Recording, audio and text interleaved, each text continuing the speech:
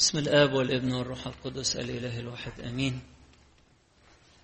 النهاردة الحد الرابع من مصر، آخر شهور السنة القبطية، عشان كده الكنيسة حطلنا فيه نهاية العالم والاستعداد للفترة اللي هيبقى فيها ضيقة كبيرة على العالم. وحديث السيد المسيح طبعا عن حدثين فيهم وجه شبه، وهو الضيق. الحدثين هو حادثة خراب أورشليم والأحداث بتاعة نهاية العالم، والاثنين فيهم ضيق.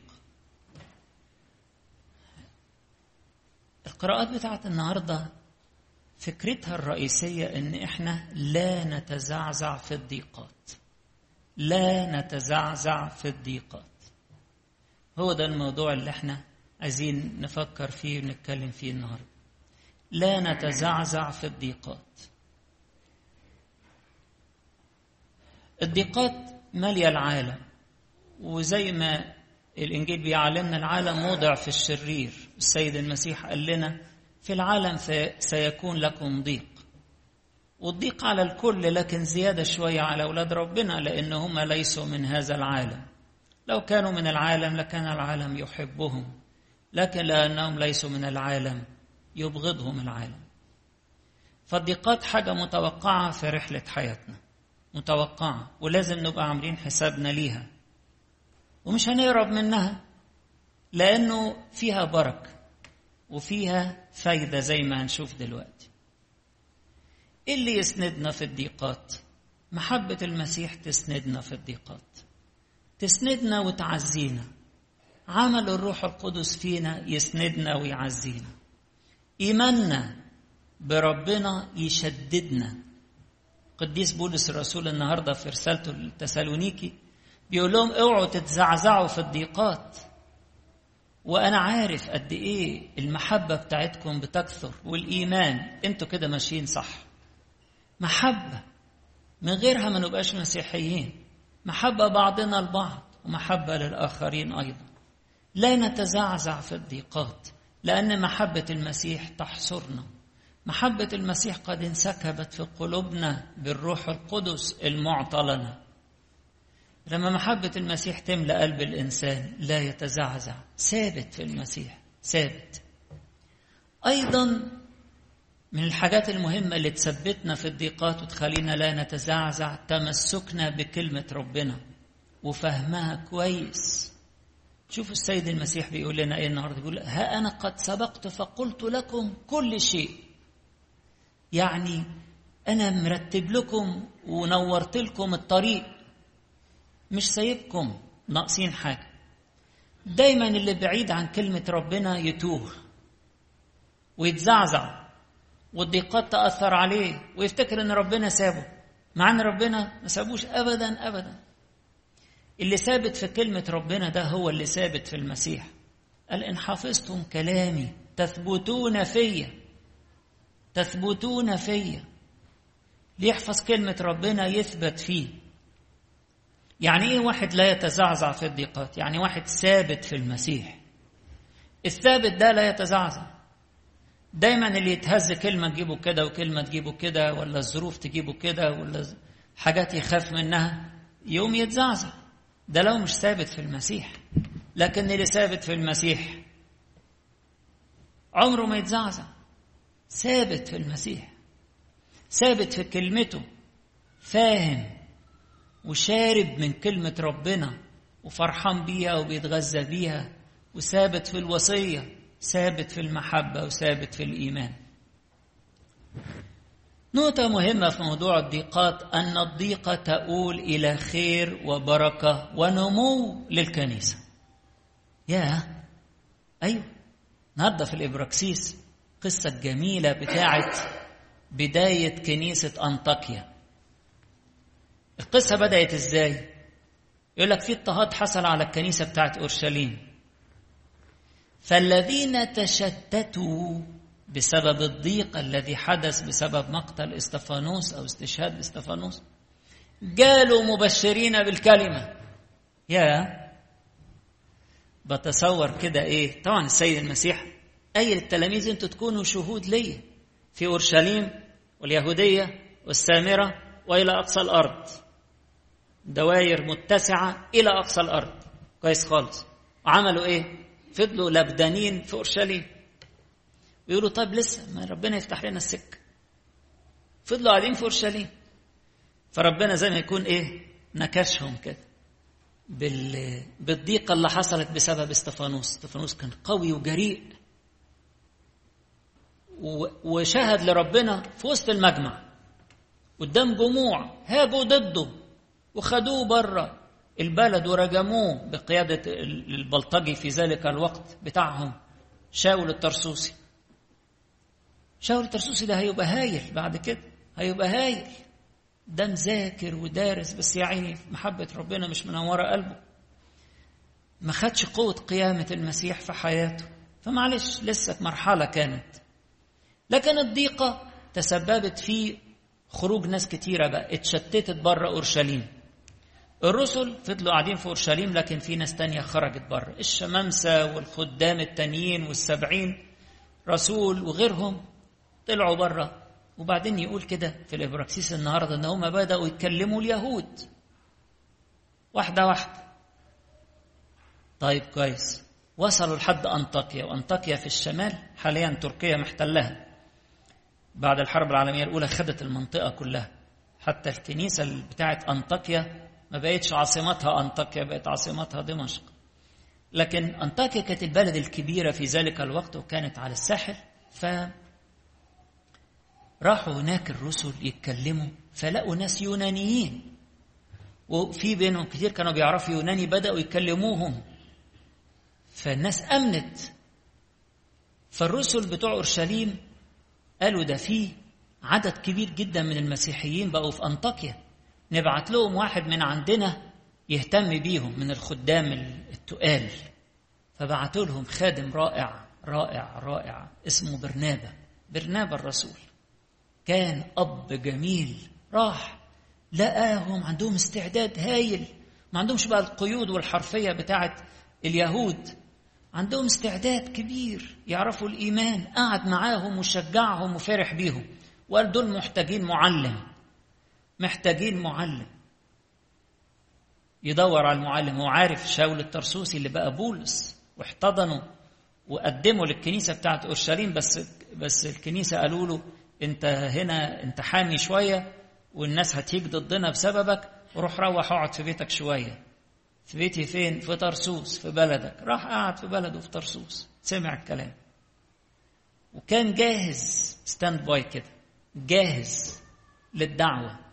راح برنابا، راح له دور عليه في طرسوس وجابه من طرسوس على أنطاكيا وقال له تعالى علم الناس. قعدوا سنة كاملة برنابا وشاول في أنطاكيا علشان يعلموا الناس. كل ده بسبب الضيق الذي نشأ بسبب مقتل استفانوس.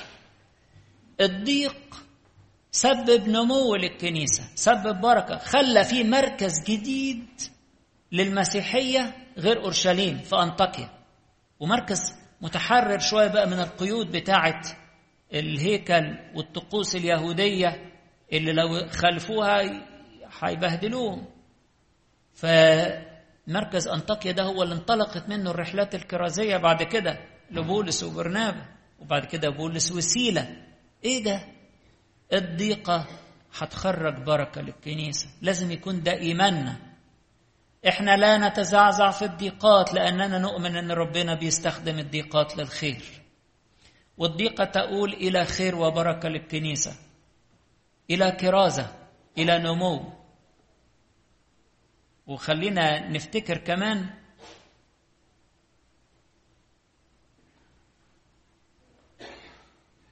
قديس بولس الرسول وهو في روما مسجون، باعت لأهل فيليبي بيقول لهم إيه؟ بيقول لهم أنا عايز أفرحكم أن أموري قد آلت بالأكثر إلى تقدم الإنجيل. ياه، ده أنت مسجون مقيد مش عارف تتحرك، فين النشاط والحركة؟ ورايح توعظ هنا ورايح تزور البلد هنا. أمولي آلت بالأكثر إلى تقدم الإنجيل. الضيقة بتعمل كده. في ضيقة تانية مذكورة في سفر أعمال الرسل النهاردة، إنه واحد من الأنبياء اسمه أغابوس قال إن في مجاعة هتحصل على منطقة اليهودية. طبعا أنتوا عارفين مناطق دي جبال وهضاب وما فيهاش مطر كتير، فأحيانا لو المطر وقف ما فيهاش أنهار فبيحصل مجاعات. فحصلت فعلا المجاعة دي. فبتقع ده ضيقة اهي، ضيقة تانية، مش بس اضطهاد من الخارج أو متاعب من الداخل، لا، ممكن تيجي ضيقة ظروف خارجية. حصلت مجاعة. يقول فالناس المسيحيين بتوع أنطاكيا جمعوا تبرعات وعطايا كتيرة وبعتوها لأورشليم. إيه ده؟ الضيقة نمت المحبة الأخوية. الضيقة تخلينا نحس ببعض ونحس باحتياجات بعض ونسند بعض ونساعد بعض. فالضيقة هيطلع منها خير للكنيسة. نرجع لكلام السيد المسيح وهو بيقول لنا إذا سمعتم بحروب وأخبار حروب فلا تضطربوا، لا تتزعزعوا في الضيقات، لا تضطربوا. هيحصل كده، تقوم أمة على أمة ومملكة على مملكة. اوعوا تتهزوا، احنا محميين فيه، احنا ثابتين فيه، وكل الأمور تؤول إلى تقدم الإنجيل، وكل الأمور تؤول إلى خلاص أنفسنا، لا نتزعزع أبدا. بس يوصينا وصية صغيرة ويقول لنا من يصبر إلى المنتهى فهذا إيه؟ يخلص. لازم نصبر للآخر، نصبر، نمسك فيه بإيدينا واسناننا، نحبه من كل قلبنا، وما نرضاش أبدا نستخدم لغة الشر، ولا نتكل على أموال، ولا نتكل على البشر. نصبر ثابتين فيه، حافظين وصاياه، ثابتين في المحبة، ثابتين في الإيمان، فلا نتزعزع. نصبر نصبر نصبر ونحتمل. نقول له يا رب إذا كان عشان خاطرك، وهو بيقول من أجلي أنتوا هتقفوا قدام ملوك وهتتحاسبوا هيضربوكم. الكبير يعني لما يقرأ الكلمة دي يعني شوية، لو واحد تصور كده ان حد بيضربه مش سهلة، يعني احنا بنقراها دلوقتي بس كده، لكن صعب قوي ان الواحد يتقبل ان واحد بيضربه. ممكن يضربه بكلمة وممكن يضربه بالفعل، بس مش سهل. يقول دي انا شايلها لكم، دي عشان خاطري انا مش هنساها لكم. اجركم عظيم في السماوات، طوبى لكم. اوعوا تخافوا، اصبروا، بس اصبروا. من يصبر إلى المنتهى فهذا يخلص. وبعدين لما بيقول ها أنا قد سبقت فقلت لكم كل شيء، ده معناه أن كلامه ده يبقى غالي علينا قوي، نذكره كويس ونفرح بيه ونعتمد عليه ونعلق كل حياتنا عليه. كلامه ده مهم جدا، نذكره علشان ما نتوهش، عشان ما يجيش حد يشككنا، عشان ما يجيش حد يقول لنا حاجة نتلخبط، بس أنا مش عارف. طب ليه يا حبيبي مش عارف؟ كل حاجة قدامك. طب ما نسأل، طب ما نتعلم، طب ما نفكر نفسنا باستمرار بكلمة ربنا، بوعوده، بتعليمه الحلو. نفكر نفسنا، علشان ما احنا بنقرأ الإنجيل كل يوم ليه؟ نقعد نذاكر كده ونقرأ ونسمع قراءة الكنيسة ليه؟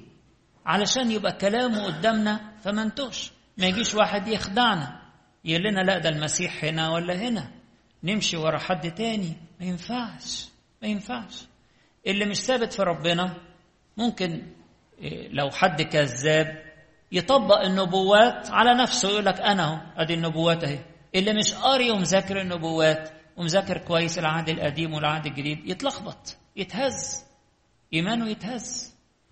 عشان كده هو قال ها أنا سبقت فقلت لكم كل شيء. كل حاجة مفيدة لخلاصنا موجودة في الأسفار المقدسة، موجودة في تعليم الآباء والأسفار المقدسة. طب ما نقرأ.